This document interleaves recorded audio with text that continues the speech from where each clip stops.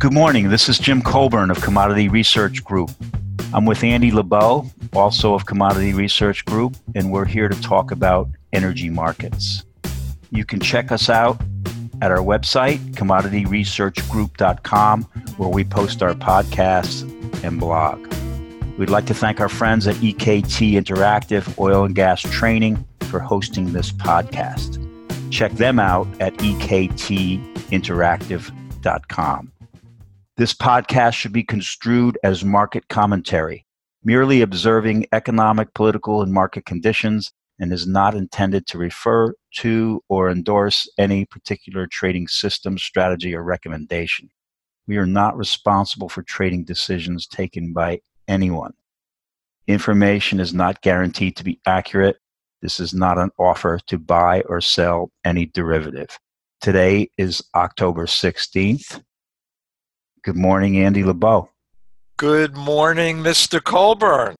As usual, we have a lot to talk about, so let's get right into it. Last week, the big three, the EIA, the IEA, and OPEC all released their monthly oil market reports, and the market seems to have a fixation with demand numbers. So why don't you summarize what came out and what your thinking is?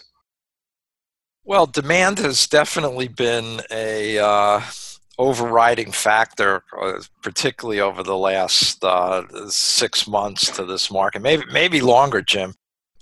As you said, the big three came out and they all pretty much shaved demand again, which has been month after month. I think we've been saying, hey, I think these demand numbers, these estimates are too high, particularly for the IEA, and they have decreased demand based on the expectations that because of one can almost say a recession in manufacturing and uncertainty about trade, petroleum demand is directly affected, and as a result of the economy.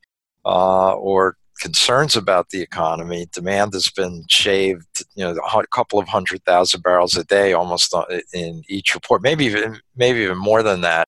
The IEA I think they've got 1 million demand growth for 2019 and 1.2 for 2020, but that is with a 1.6 million barrel per day demand growth in second half, which we said in our last podcast.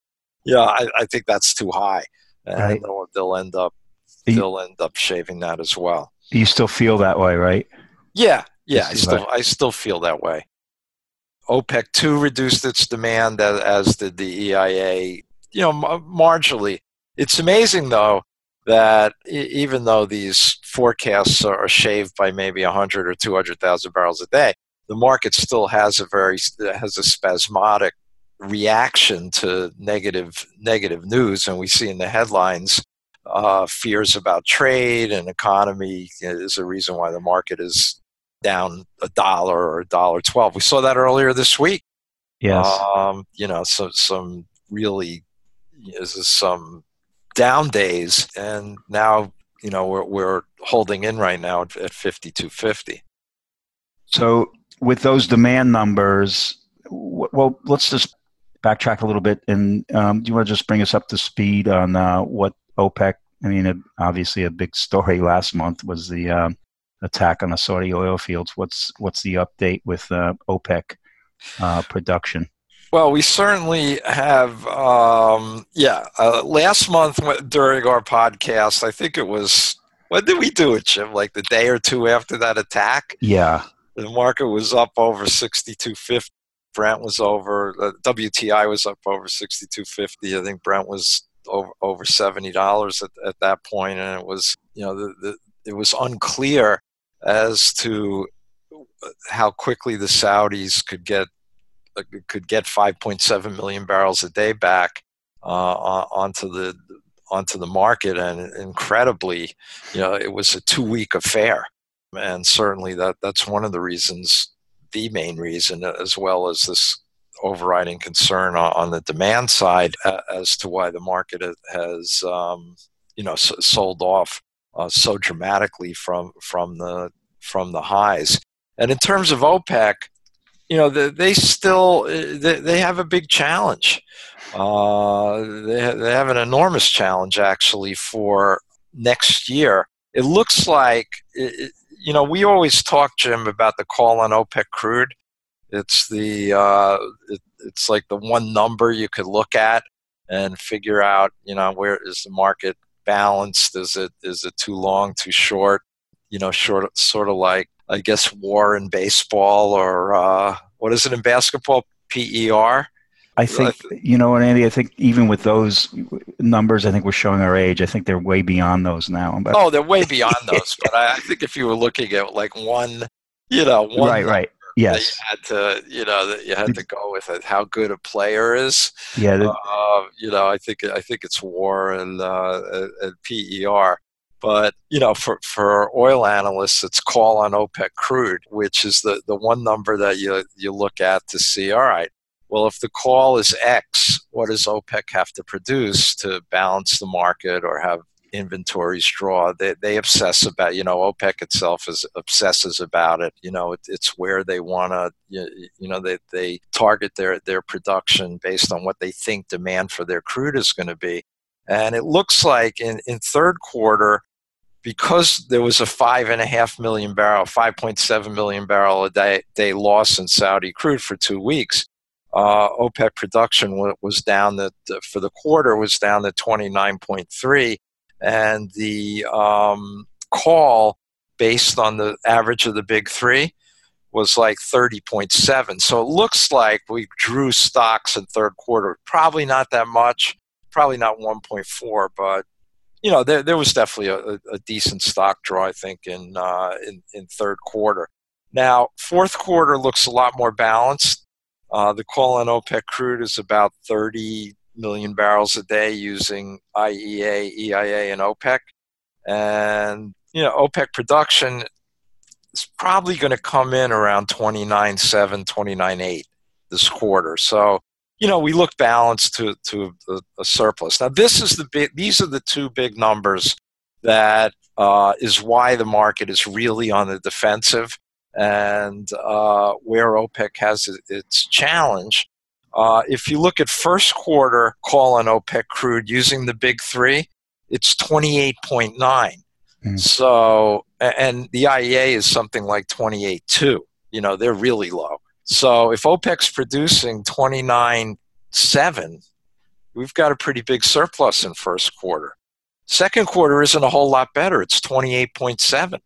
So, again, you're looking at a big first half surplus, and that's what, the market is really, why the market's on the defensive, why it's really concerned, why the IEA keeps saying, OPEC really has a challenge for the first half. And, OPEC knows it. And the other problem, of course, is now where you get this call on OPEC crude, it's basically supplies, global non-OPEC supplies plus OPEC NGLs minus demand. Well, if demand is really, if demand is a lot softer, it means the call on OPEC crude is going to be a lot softer. So, again, they're already up against it for the first half, and they know it. I mean, this is no big, this is no big revelation, but they are the most important numbers in the market right now. Just to backtrack, I just have a question. You could say yes or no, or we don't have to answer. But you think about the Aramco IPO. Does what happened last month make you more willing to invest in that once it becomes a stock, or less, because they recovered incredibly quickly from a major attack on their oil fields? So that would say, wow, these guys are really good. On the other hand, there was an attack on their oil fields, so right. These guys, they're really vulnerable, or they're more vulnerable than we may have. Well, one would expect that they are tightening up on all vulnerabilities, right now, and I think Aramco's coming out at a time where the oil stocks are way out of favor. There was an interesting article about how the oil index, I think it's the XLE, has vastly underperformed even crude prices, even the outright WTI price or the Brent price. Right. And that's for that's for a variety of reasons. I think Yes. the investment world is just not very enthusiastic about this sector, quite right now. Right. That certainly could change, And as we know. And your commentary so far has been the sector has vulnerability to downside moving price from here. At least in the short term. And now one has to wonder, how much is already discounted into the market. We've got an OPEC meeting coming up.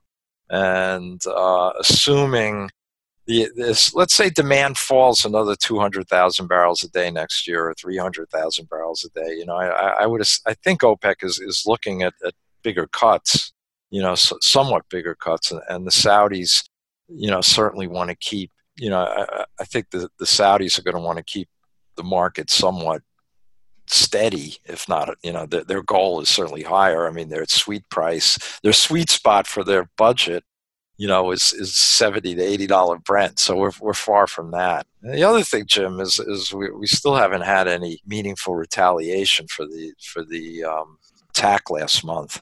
I guess they did I guess they did some computer, the mass, or at least they tried some hacking. But, I still think we can await. I do believe there'll be some type of response.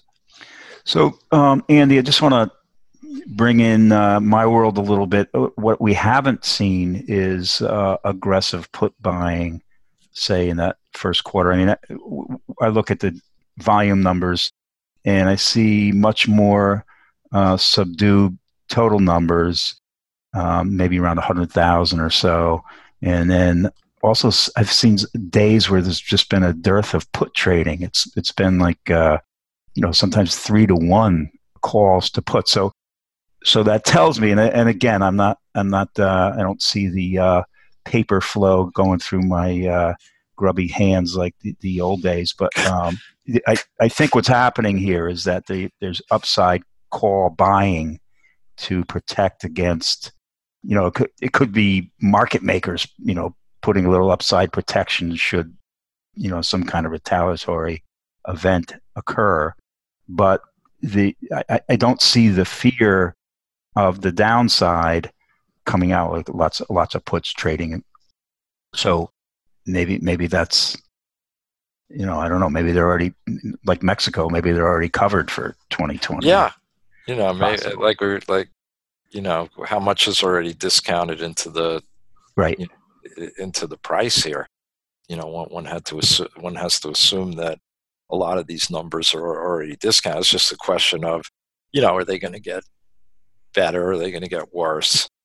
And, we also still have the winter ahead of us, and as you were remarking earlier this morning about a comment by Spencer Dale, how important weather was to demand. Yes. I saw him at a conference earlier in the year. He's talking about I guess it was the GDP and weather as the main determinants of demand, and also price. Throw that in there as well.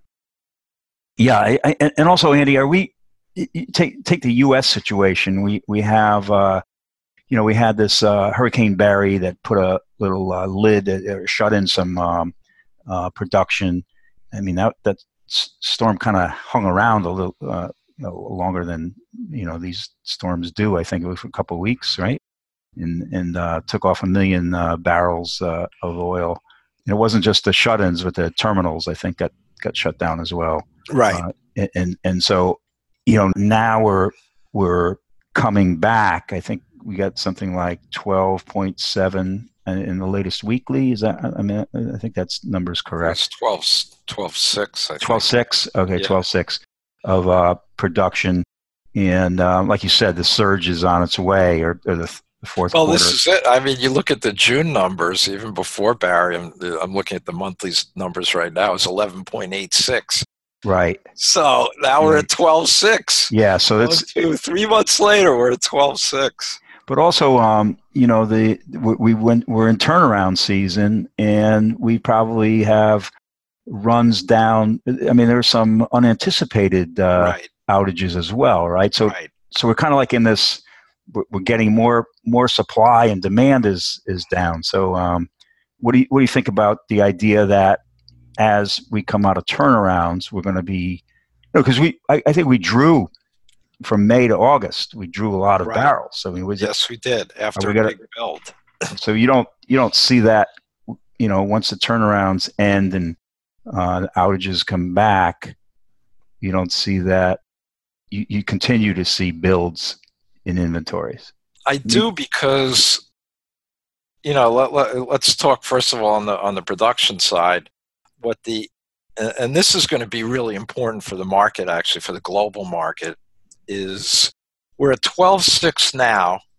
The EIA is looking for 12.95 in November and 13 in December. So they're saying that, that U.S. production is going to grow by 400,000 barrels a day over the next 2 months. And then, in the first quarter, pretty much plateauing right around, not plateauing, but right around 13.05, and second quarter 13.1, which is still, that's still 500,000 barrels a day from where we are now. So the key is, what's going to happen to these barrels? They're going to have to be exported, or inventory, or they're going to have to, or they'll go into U.S. inventories. Sorry, go ahead. No, I think what we also mentioned about, in our last podcast, well, the curve was spiking like crazy, right, at that point. But I think we had, maybe it was the podcast before that, Jim. Yeah, the market was pretty well backwardated, and both of us were like, I don't know. Yeah, whether that backwardation could sustain itself, and it's really, it's completely come off. The front month is now contango, and Dice Red Dice is, I don't know, 10 cents a month, maybe, 15 cents a month. Yeah, we talked about how what we saw in the EIA projections for stock levels not jiving with what we were seeing in the back month to 2020 curve. And we had actually been seeing some, I don't know if it was just one trader, but somebody building a position, and looked like the $1.50 calls in the spread options back in 2020 as well. So that those, like $1.50 calls, were building open interest. So it looked like some people were doing that. But my question is, I think they were, in retrospect, there was that selling. You think the position was short those calls? It's a good question. You never know. I know you never know. Who initiated it? I usually those kinds of positions are initiated by the buyers. That's right. Somebody putting on a big. Now, on the put side for the spreads, it could be sellers, because those are the people with storage facilities hedging their put option. Anyway, my question was takeaway capacity in the fourth quarter. That's a big surge. Is it? I assume you don't produce unless you have a pipeline, right? It doesn't. No, that's the way it works. Yeah, really.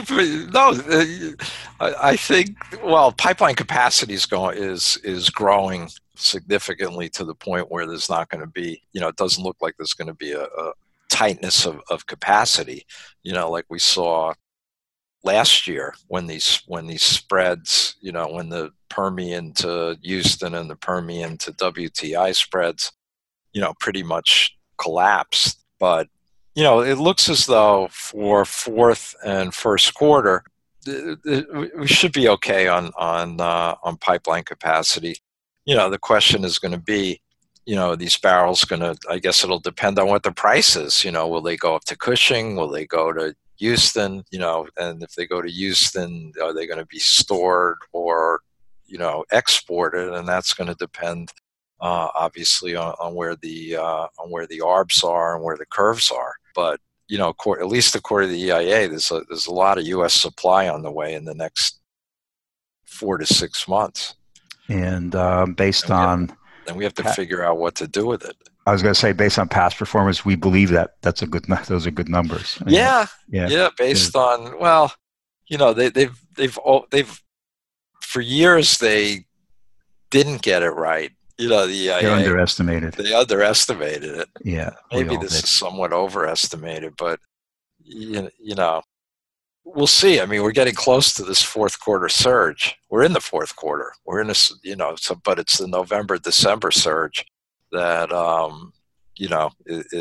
we're almost right there. We'll see where these numbers come in. So, I guess a question.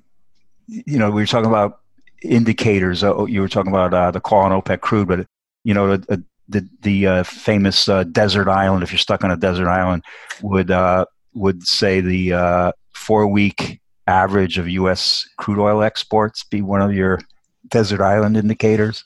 I think that would be, that's an important indicator. These ARBs are going to be an important indicator. Clearly, the number one number is going to be U.S. crude production. Right. The week to weeks. Well, right. That's harder to do because they base it on the short-term energy outlook that was just released, which is not the short-term energy outlook. I think on the on the short-term energy outlook. I'm sorry, the petroleum supply monthly. The monthlies, monthlies, which are delayed. I mean, they're lagged. They're delayed, right? They're lagged. So we look at the weekly production numbers, which are basically a model they use, and then they true them up with the monthly. So we're in October. The end of October, we get the monthly supply report, and that which production number will that be? That would be September's. That's September's number. So it's and then they true up their the end of the month. Got it. Yeah. So that's going to come out the end of October, and they have that it's either August or September. Yeah, and they now round those. Yeah, and they round those. I mean, they round the monthlies. I'm sorry, the weeklies. They round the weeklies, which drives us crazy. But it's true. You have to do that. You can't. They say the economists have a sense of humor because they use decimal points in their estimates of GDP, and that's kind of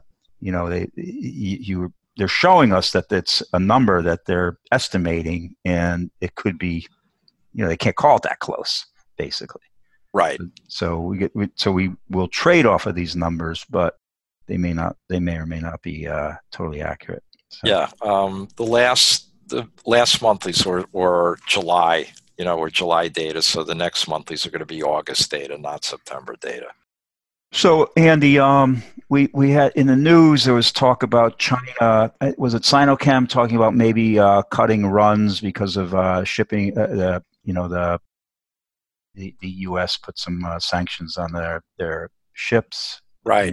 And shipping rates have soared, and it costs more to get crude into the country, and they're looking at cutting runs. You want to just another bearish. There's another very bearish factor for the market is on the on margins have really been hit because VLCC rates have just skyrocketed, not only because of the sanctions that the U.S. has put on the Chinese shipping company, but also the PG rates.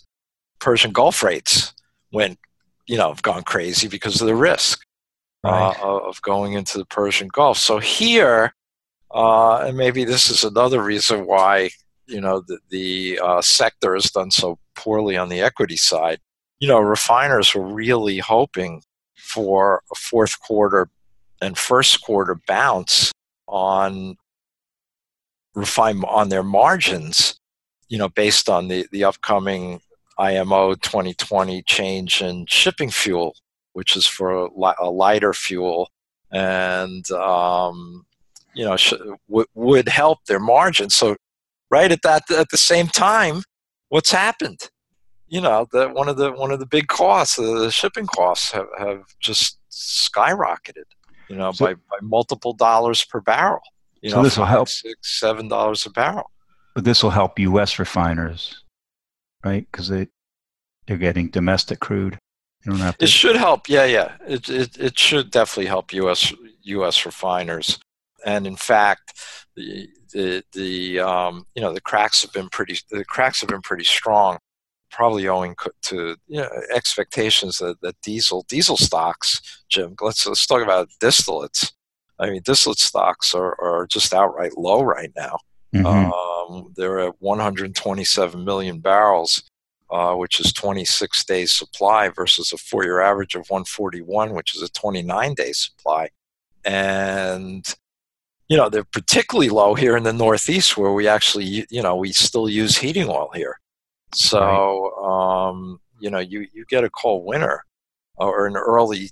We always talk about the early, late winter, but you get some cold weather into November and December, and diesel. You've already seen. Diesel diesel cracks are doing really well. We get a cold winter, and that's going to remain pretty robust. So yeah, maybe U.S. refiners certainly are advantaged to a certain. Yeah, they're certainly advantaged. So and we're seeing it on these margins. The Asian margins, though, are we're not seeing that, and then. Certainly China's talking about cutting runs, which should be bearish crude and bullish refined products down the road. It never works that way, but Yeah, that's the theory. That's the theory, right? Let's talk about prices, Andy. Let's talk about crude oil. So you just painted I think, a bearish picture going forward. Now some of that's already in the market. Right. So going forward, last year we had a tumbling market. I think maybe exaggerated as some oil company was liquidating positions in a thin market. But we also had a macro puke. Right, we did. That's right. That's right. Which we participated in. I'm gonna quote you on that phrase, macro puke. That's a good one. Well, there was, yeah. No, I know. Yeah, the stock market, the equity markets were, just getting pummeled. Yes. So going, it's October. What do you think going into the end of the year here? Do I think? Well, I do think that we'll probably see some production cuts coming out of OPEC. I do think that we're going to, again, it's hard to predict on what type of retaliation this and when the Saudis are going to, where that goes.